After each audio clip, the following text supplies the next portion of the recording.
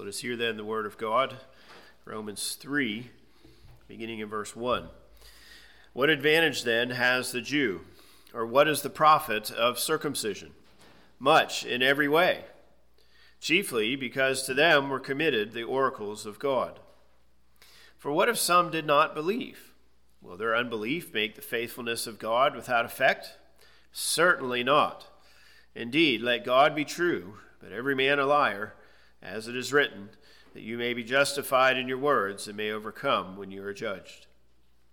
But if our unrighteousness demonstrates the righteousness of God, what shall we say? Is God unjust who inflicts wrath? I speak as a man. Certainly not. For then how will God judge the world? For if the truth of God is increased through my lie to his glory, why am I also still judged as a sinner? And why not say, let us do evil that good may come, as we are slanderously reported, and as some affirm that we say. Their condemnation is just. The grass withers, the flower fades, but the word of our God endures forever. Amen. Well, as we begin here this morning, we sometimes hear people ask the question or say something to the effect, why do bad things happen to good people? And of course, the underlying assumption there is that person thinks that we're a good person. I'm a good person. And so why are these bad things happening to me? Why all the evil in the world? Why wars in the Middle East or Ukraine or even in our own country in certain ways? Why is this happening? Or more specifically to ourselves, why did God have fill in the blank? Why did God have this happen in my life? Why am I having health trouble? Why am I having relationship problems? Why are my children having trouble, or grandchildren, or something to that effect? Why is it so hard at work? Why is my boss such a difficult person to work with, or whatever it is? And maybe in specific then, here in this context, with what Paul is going to tell us, why is it that there are some people in our lives that we care about that don't believe in Jesus? And in particular, those who've grown up in the church. Why do they not trust in the Lord? So as we think about some of these questions, and we've all asked them in one way or another, Paul's going to address this to some degree here in these verses. There is much more to say, and he will say more in chapter 9, for example. But he does tell us a very important point here in these couple verses, as we'll see. Well, last time we began this subsection, and Paul is going off of his argument in some ways here. And since chapter 1, verse 18, he has been telling us relentlessly, exposing our sinfulness, showing our idolatry, our hypocrisy, our lack of goodness, our lack of holiness, as well as how we trust in ourselves and trust in outward religion. But here now in this section, Paul is saying, there are objections to what I have been teaching you. And so let me address some of these objections. Most likely he heard things like this as he was preaching and teaching in the synagogue in particular, but even outside of that. And so he begins to answer these questions here. He will say more in chapters 9 through 11, as well as some other things there. And so last time we started with the first objection in verses 1 and 2. And here basically he says, if outward religion does not save us, if circumcision or being an Israelite or the law of Moses or the sacrifices or the food laws, if any of these things cannot save us from the judgment that we deserve, then why bother doing them? Okay, to put it in our terminology, as Stan just prayed, why bother coming to church? Why set aside a day in 7? Why come here to worship and to sing and pray and so forth? Why should we do baptism or read our Bibles or care for the poor or help widows or support pro-life or any number of other things? If none of them do nothing to improve our standing before God, then why bother? Well, Paul has been telling us that it's our sin that makes them ineffective for salvation. But that doesn't mean there's no inherent blessing in them at all. There is, because God gave them. Now, Paul here, of course, emphasized the Scriptures, especially there you see that in verse 2. God's word brings blessing. And I think you can say that's always the case. Maybe not ultimately the case for somebody, but always, even to an unbeliever, when they hear the word of God, they're going to receive some blessing from that. They are blessed with knowing some truth, having knowledge of God, even as they reject it, even as they face ultimate curses. Now, this is what I was emphasizing last week. But, sometimes I get so intent on what the text says that I don't always address some broader ideas. And as I was reflecting on things here this week, I thought I would start with some of these broader thoughts as we review and transition to the next objection. Paul's going to address some of these things later on, like in chapter 7 or chapter 12 or whatever. But how does outward religion bless the true Jew, is the question. The true Christian, those whose hearts are changed. Okay? How do we receive blessings from the outward forms of religion? Well, this is a very extended idea, but just simply, we obviously receive more blessings than the unbeliever who sits in church and participates in the outward forms of religion. And that's because, God's worked in our heart. God is using this in a much greater way than the unbeliever. Furthermore, the blessings we receive now are going to be ours forever, which, of course, is not true of the unbeliever who sits in church and receives some blessings. In addition, though, when God sees us trying to do things to please him. And obviously we're sitting here, we're worshiping, we're trying to hear what his word has to say. We just prayed and sung and gave tithes and so forth. When he sees us do these things, because our heart has been changed, because he has made us one of his. I've used this scale before, from 1 to 100. Okay, apart from God's grace to us, we can't even get above 0. And no matter what we try to do to please God. But now that we are his people, we can rate on this scale. Now, it's much lower than we want to think. Okay, maybe we're in the 10s or 20s. We're not anywhere close to 100. Even on our best days, we probably don't even hardly break 40. But see, God sees our efforts, and he is pleased with our efforts, yes. But more importantly, when God sees us, even right now as we are trying to worship, he sees Christ, who has kept all of these things perfectly. And so when he looks at me, when he looks at you, he sees perfection because Jesus has done it perfectly. And that's why he can bless us by doing these outward forms of religion. Okay? If he were to bless us according to the minuscule effort we're actually giving, we wouldn't receive hardly any blessings. But since Jesus did it 100%, we can receive all kinds of blessings, even though our worship, our efforts are still quite pathetic compared to God's standard of perfection.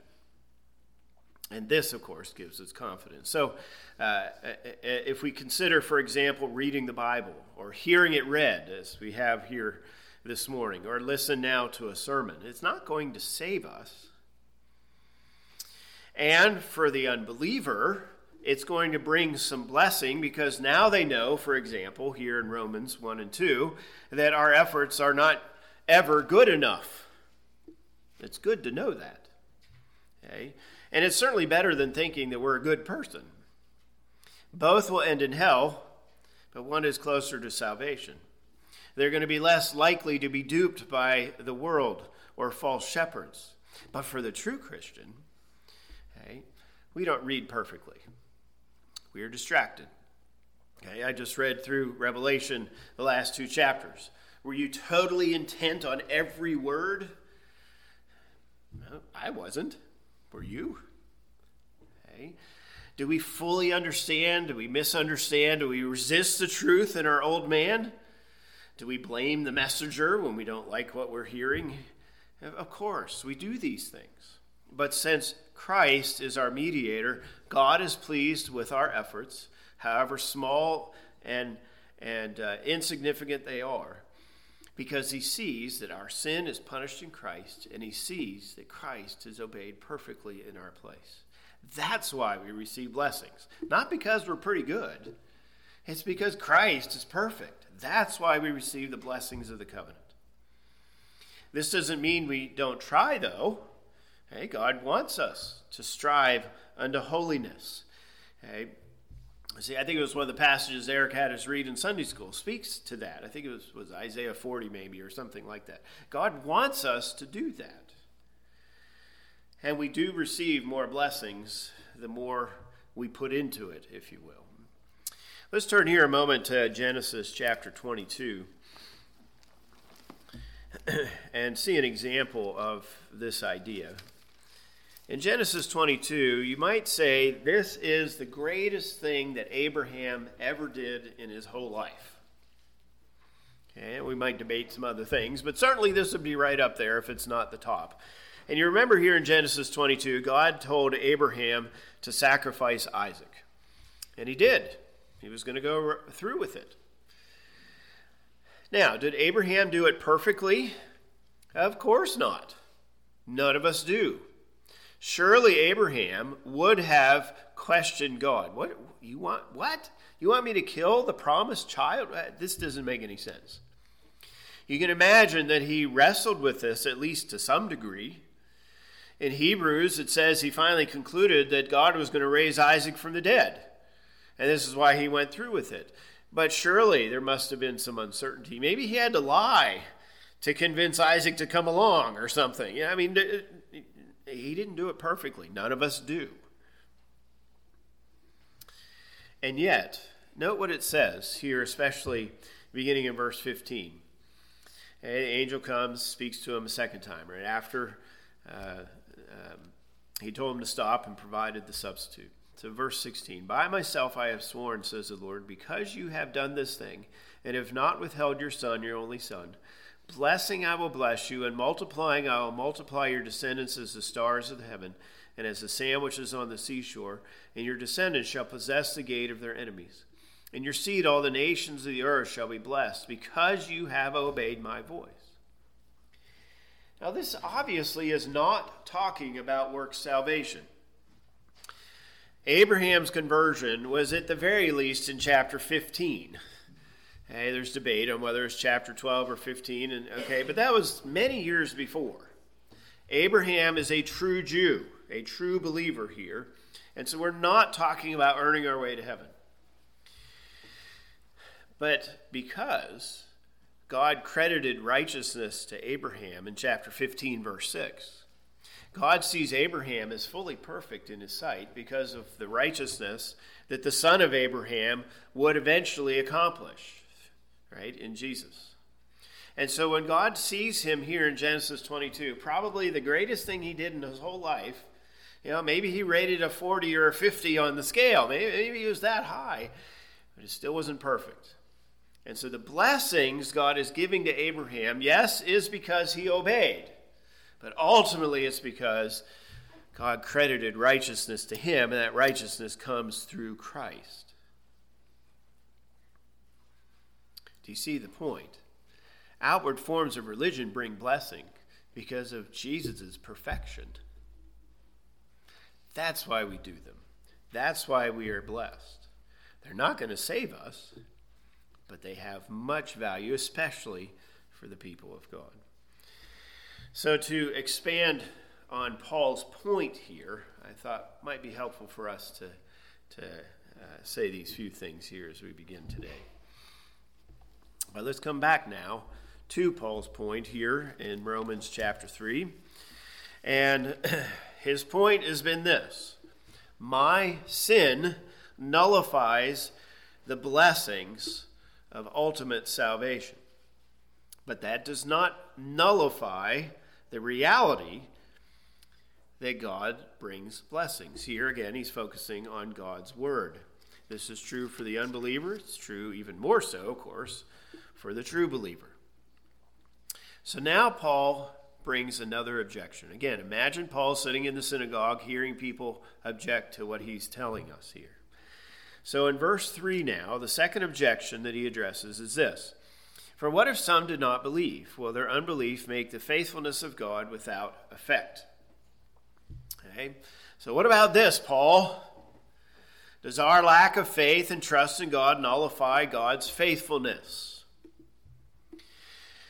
Now, I've mentioned this on other occasions. Sometimes in the Greek, they word things in such a way to give the intended answer to a question. That's not always the case, but it is the case here. And the intended answer to this question is no. So by the way it's worded, he's already giving us the answer. The answer is no. Our lack of faith does not nullify God's faithfulness. All right, now, let's step back here just a moment. Paul is using the word for faith or trust or belief 4 times in verses 2 and 3. The first one is the hardest one for us to see. And in the New King James in verse 2 translates the word as committed. Now you might remember last week I kept using the term entrusted. We've been entrusted with the word of God. And I did that specifically because of the point I'm making now. The second word here, of course, is believe. Verse 3, what if some did not believe? The third one, will their unbelief, and fourthly, make the faithfulness of God without effect? All 4 of those words have the same root word in it. They're all a little bit different, but they all have the same root word. And so some commentators, I should say, want us to translate them similarly. So I think maybe the best way of doing that is this. Verse 2. Because to them were entrusted the oracles of God. Now verse 3. But what if some refused to trust? Will their lack of trust make the trustworthiness of God without effect? Now, if we try to use the word faith in this, you could say it something like this. Hey, to them were given the words of God to faithfully uphold. But what if some did not respond in faith? Will their lack of faith make the faithfulness of God without effect? Now, I'm bringing this out here because Paul is giving us maybe a heads up as to where he's going to go. But he's already mentioned it too. Remember back in chapter 1, verses 16 and 17, he talked about faith. The idea of justification by faith is going to be the key idea once we get to verse 27 here in chapter 3. From there through chapter 4, this is his primary focal point. Okay, elaborating on the centrality of faith in Jesus. And he's kind of preparing us for it here in some ways with these 4 words. Okay. Now, Paul has been saying that salvation does not depend on anything we do, including our faith and our faithfulness. Okay? Because our faith is imperfect. It is always filled with doubt in some way or another. And so we cannot be saved, as Paul would say, because of our faith. He never says we're saved because of our faith. Because our faith is imperfect. We're dead in our sins. We are slaves, and so on and so forth. We are only saved because of God's faithfulness to his promises. We are saved through the perfect work of Christ. We are saved by the Spirit changing our hearts so that we can respond in repentance and faith. So I think part of what Paul is communicating here in verse 3 and 4 is that our imperfect faith does not nullify God's faithfulness. Our imperfect faithfulness also, as true believers, does not nullify God's faithfulness. We have failed to uphold the trust that God has given to us regarding his word. We have not done it perfectly. The responsibility that we have been given, we have been irresponsible with it. Okay? And so any false teaching, any disobedience to Scripture proves the point. Okay? And so our unbelief is pointed out by our hypocrisy. And again, this is what Paul has been addressing. So notice then what he is saying. His point is simply this. We're the problem, not God. Okay? If you've been listening carefully since chapter 1, verse 18 through chapter 2, okay, you've come up with objections in your mind too. Paul's addressing 4 of them here. And basically what he is saying in every one of them is, you're the problem, not God. Okay? God is still God, and our sin does not diminish God, doesn't diminish the privileges he's given, doesn't diminish his character. Now, chapter 2, verse 24, our sin can bring blasphemy against God, but that doesn't change God essentially. Even if no one believes, even God's chosen people, God is not the problem. We are. It's Israel that broke the covenant. It was Israel that acted like the nations. It was Israel that rejected the Messiah and murdered him. But we would have too if we were there. And in a very real sense, right, it's my sin that nailed Christ to the cross. We are the problem. Okay. Now, let me add also another point here. I do think that Paul is speaking generally about faith. But he does say, what if some do not believe? And so it is also the case, and it's a point that he's going to greatly elaborate upon in chapter 9, that Paul is saying, well, okay, the Messiah came to Israel. How come so many Israelites didn't believe in him? Hey, well, what do we do with that? Does this mean God failed? Again, Paul is simply saying, look, your objection is missing the whole point. God is not the problem here. We are. Even the Jews that didn't believe in Jesus. It's their problem, not God's problem. So let me expand the point here in this way. Whenever something goes wrong in our lives, and it can be something minor that's happened during our day, it could be something quite major in our lives, right? Our initial sinful response is to investigate God. Why did you do this, God? Why is this happening in my life? What are you doing? This isn't what I wanted, God. What is going on? We've all been there, haven't we? Okay. Why in the world would you send a beautiful young girl who's going to have cancer 3 times before she gets to 20? What is going on, Lord? This doesn't make any sense. Fill in the blank with whatever it is that you struggle with.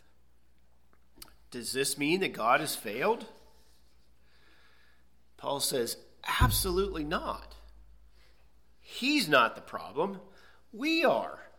The reason why we suffer in life is because of sin. My sin specifically, sin in general. We read from the confession in chapter 6, right? All manner of corruption is because of Adam's sin, and we participate in that. We're the problem, not God. And this has to be our understanding. Why do bad things happen to good people? There are no good people. And so God's religious privileges do not save because of our sin. God's people don't believe because of our sin. But God's privileges are still privileges, and God's character is still the same. Now, as I said a moment ago, Paul's going to expand on this point in chapter 9.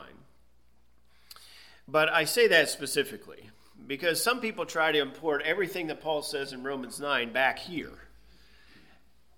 It's definitely connected. But Paul's going to expand on the point in chapter 9, and especially in verses 6 and following. He's addressing the specific issue here again. What happened to Israel? They didn't accept their Messiah. Why not? Well, he says, well, not Israel is Israel. And he goes and talks about the issue of election. He's not talking about election here in chapter 3. What he's talking about here is God's not to blame. He's going to say that in chapter 9. He just doesn't get into the extra things here. Okay. And so I do think that Paul is addressing faith in a general sense, but also addressing the issue of the Israelite who has not accepted Jesus. I think both are here, but in either case, the ultimate point is we're the problem. So let's bring in now Paul's response in verse 4. Certainly not. Indeed, let God be true, but every man a liar, as it is written, that you may be justified in your words and may overcome when you are judged. All right, as I said a little bit ago, in verse 3, Paul has already answered the question by how he worded it. The answer is no. But now he gives a very emphatic no to the question. In fact, in Greek, this is the strongest way you can say no. We do it in English by tone of voice, inflection, adding words or something like that. Paul's not merely saying no. He's not even simply saying no way, but something along the lines of not on your life. Absolutely not. Absolutely and positively no, or something to that effect. Now, most of our translations paraphrase this, and they say certainly not, like the New King James, or maybe God forbid. Probably the best way to translate it is, may it never be. That seems a bit mild, though, to our ears. Okay, but the point is, don't even think this way. You might say that Paul is in shock that anyone would question God's character. But he's not totally shocked because he's done the same thing. Now, we call this a Theodicy. If you look at the sermon title, you get the word there. Paul's Theodicy. And what we mean by this word is simply we're trying to defend God's ways. Not that God needs defending, but this is the idea, right? We're defending what God has said, what he has done, and so on and so forth. So that Paul is doing that. Okay? And so Paul is defending God. Don't even think about the idea that our lack of faith is going to nullify God's faithfulness. That's not even possible. And then he commands us. It says, let God be true. That's a command. Now, we're not used to third-person commands in English, but this is a third-person command. But simply, he's commanding us, let God be true. This is how we need to think. God is true, and let every man be a liar, which, of course, is true. Okay? Every sinner is a liar. You, me, everyone else. No one, though, can accuse God of sin. He is always fully, in every way, true. Now, in the Old Testament, in the Hebrew, I often make mention of two key covenant words. And the one is chesed, and the other is emeth. If Paul were writing in Hebrew, he would use the term emeth here. Because emeth is referring to truth, being true, being reliable, trustworthy, keeping promises. This is who God is. God is true. Think that way. Believe that. Okay? Live that way. God is faithful to all of his promises, all of his character, all of his ways. And that includes punishing sinners for their sin. That includes not saving people, even those among his chosen. This too displays God's faithfulness. Let's turn here a moment to Nehemiah chapter 9. You recall that Nehemiah was in exile in Babylon. And in Nehemiah 9, we have his great confession of sin. And you'll see it's quite lengthy. Let me call our attention specifically to verse 33. And note what he says here. Nehemiah 9, verse 33. He says, however, you are just in all that has befallen us. Now remember, Jerusalem was destroyed. People were taken to exile. People were killed. Remember, they were eating one another during the besieging of Jerusalem. It was awful stuff. Let me say that again. You are just in all that has befallen us. For you have dealt faithfully, but we have done wickedly. That's Paul's point.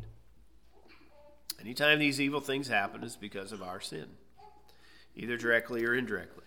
Let's turn to Daniel chapter 9, because Daniel does the same thing. In exile in Babylon, he also has this confession, this prayer of confession. And again, we could read the whole thing here down through verse 19, but let me highlight verse 11 for us. Daniel 9, verse 11. Yes, all Israel has transgressed your law and has departed so as not to obey your voice. Therefore, the curse and the oath written in the law of Moses, the servant of God, has been poured out on us because we have sinned against him. Again, this is Paul's point.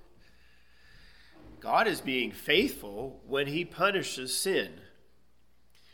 Our sin, our lack of faith, is not negating God's faithfulness, not in any way. God must punish sin. Everybody's sin. And there's nothing we can do that will spare us from the judgment. Right? Only God can do something, as we saw at the end of chapter 2 of Romans. Now, as we come back here to Romans 3, let me also now segue into David. David, obviously, has something to say about this, and Paul's going to quote from Psalm 51, and we'll look at that here in just a moment. And in this psalm, remember, David confesses his sin with Bathsheba and Uriah and so forth. Okay. But God was faithful to judge David. David repented of his sins. God forgave him of his sins. God blessed him in many ways, but he was also faithful to bring judgment against David for his sin. Remember, his son died a week after he was born. He had many family problems. Even one of his sons tried to take the throne, a coup attempt. God is faithful in all ways. God's promises are not just blessings, but God's promises also include the curses. And so though the Jews were unfaithful, Paul says, though Christians are unfaithful, God's promises are still in place, both promises of blessing and promises of cursing. God is not changing. Okay? God is faithful, even though none of us are. And this is true even of the remnant. And so God's character is unassailable, Paul is saying. Ours, well, not so good. Let me read here two passages briefly. This is first from Psalm 116. And in verse 11, it says, all men are liars. Clearly, Paul has this in mind. Then also in Psalm 62, verse 9, it says, surely men are of low degree are a vapor, men of high degree are a lie. If they are weighed on the scales, they are altogether lighter than vapor. Clearly, Paul has this in mind. All of us are liars because, chapter 1, we suppress the truth about God and worship idols. All of us are liars because we think we're better than others, the beginning of chapter 2. All of us are liars because we think God is obligated to bless us because of our use of the outward means of grace. That's the rest of chapter 2. But we're liars. We are the opposite of God. We are unreliable, untrustworthy. We break our promises. We are the opposite of Emeth. And so again, the problem is ours, not God's. And so Paul here then, again, probably thinking of an argument that he heard in the synagogue, and I would suspect he heard it multiple times. And he is saying here, look, there's no question that God's ways are somewhat inscrutable. When bad things happen to us, many times we're just like, I don't even know what to think. I don't even know how to understand this. Right? Been there. We've all been there, right? But ultimately, Paul is responding to these questions and saying, we're the problem. This is why bad things happen. It's not God's fault. So don't ever question him. Trust in him is the opposite point here, right? Live by faith in him, because nothing can assail his character, not even our sin. Well, let's turn now to Psalm 51 and look here briefly at this quotation that Paul has. Now, you recall a few weeks ago we read the whole of Psalm 51, and we've been singing Psalm 51 off and on over the last few months, including this morning. And this is why, as Paul quotes from it. And so we see then, especially verses 3 and 4. Verse 3, "For I acknowledge my transgressions, and my sin is always before me." Can you say Romans 1:18 through chapter 2? "Against you, you only have I sinned, and done this evil in your sight." Now again, David is not denying that he sinned against Bathsheba and Uriah and the rest. Okay? But ultimately, all of our sins are against God. And then, here's the quote, what he quotes. "That you may be found just when you speak, and blameless when you judge." Pretty straightforward here, isn't it? Our sin and God's faithfulness to punish our sin, like he does David, manifests God's justice. When he pronounces judgment against us, he is blameless when he does this. God is fully just when he does, because sin is our problem. David has no defense, and neither do we. Our sin, our faithlessness are the reason why it happens. And so again, we cannot blame God at all. And so when bad things happen, when David's son died a week after birth, we can't blame God for that. We blame ourselves. And so when we transition, though, from the Old Testament to the New Testament, when they translated this Hebrew into Greek, a couple changes were made. In the first line, they're very minor. There's really no difference at all. It's just when you go from one language to the next, sometimes there's a little change. All right. But in the second line, there is a clear change. Here in the Hebrew, again, it says, you are blameless when you judge. But if you come back here to Romans 3, notice it says, and may overcome when you are judged. You see how that's different? Now, both is true. Both are true, right? God is blameless in all of his judgments. He doesn't sin in any way in that. Okay? But note what Paul is saying. Okay? No objection raised against God is going to be successful. God's going to overcome all of our objections. God, why is this happening in my life? Right? He's going to overcome all of those.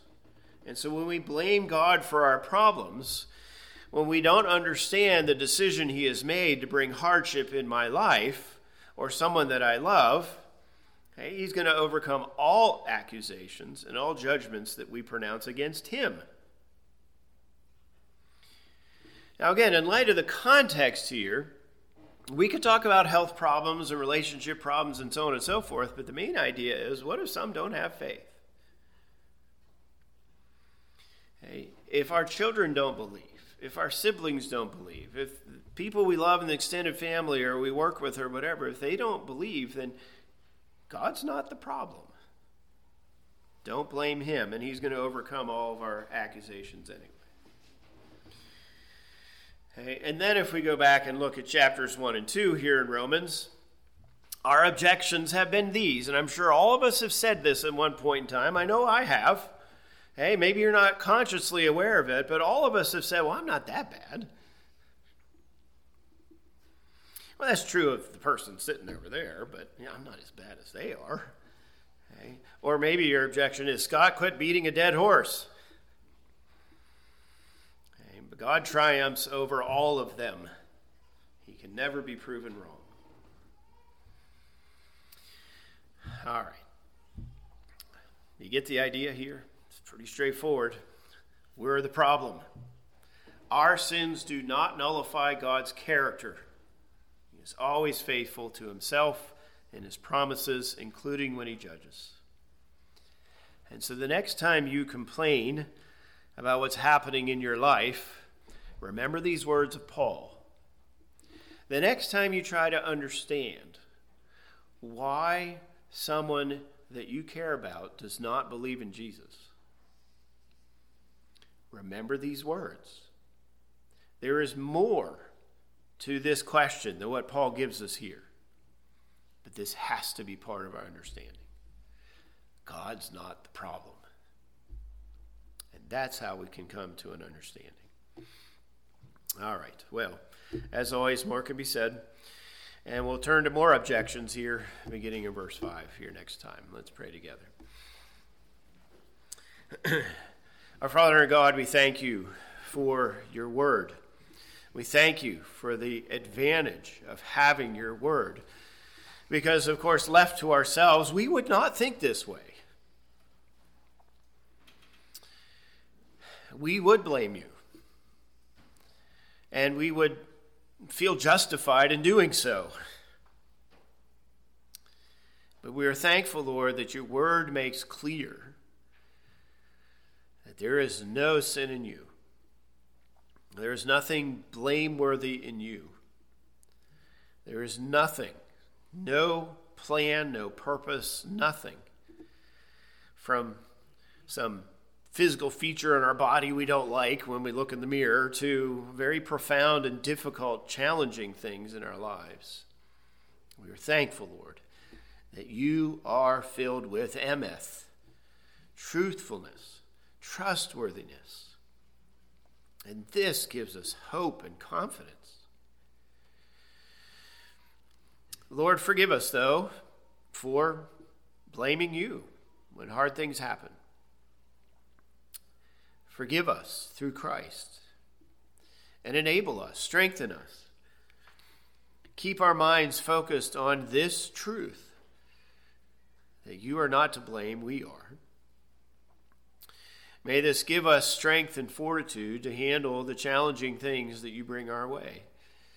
And as we talked about in Sunday school this morning, may this Advent season, where we remember the first and second comings of Christ, may this enable us to give us hope and joy and peace and love in the midst of the hardships of life. And so, Lord, we do praise you for being our God and never changing. And so we pray all these things through Christ, who has obeyed perfectly for us and who has taken the punishment that we deserve. We pray in his name. Amen.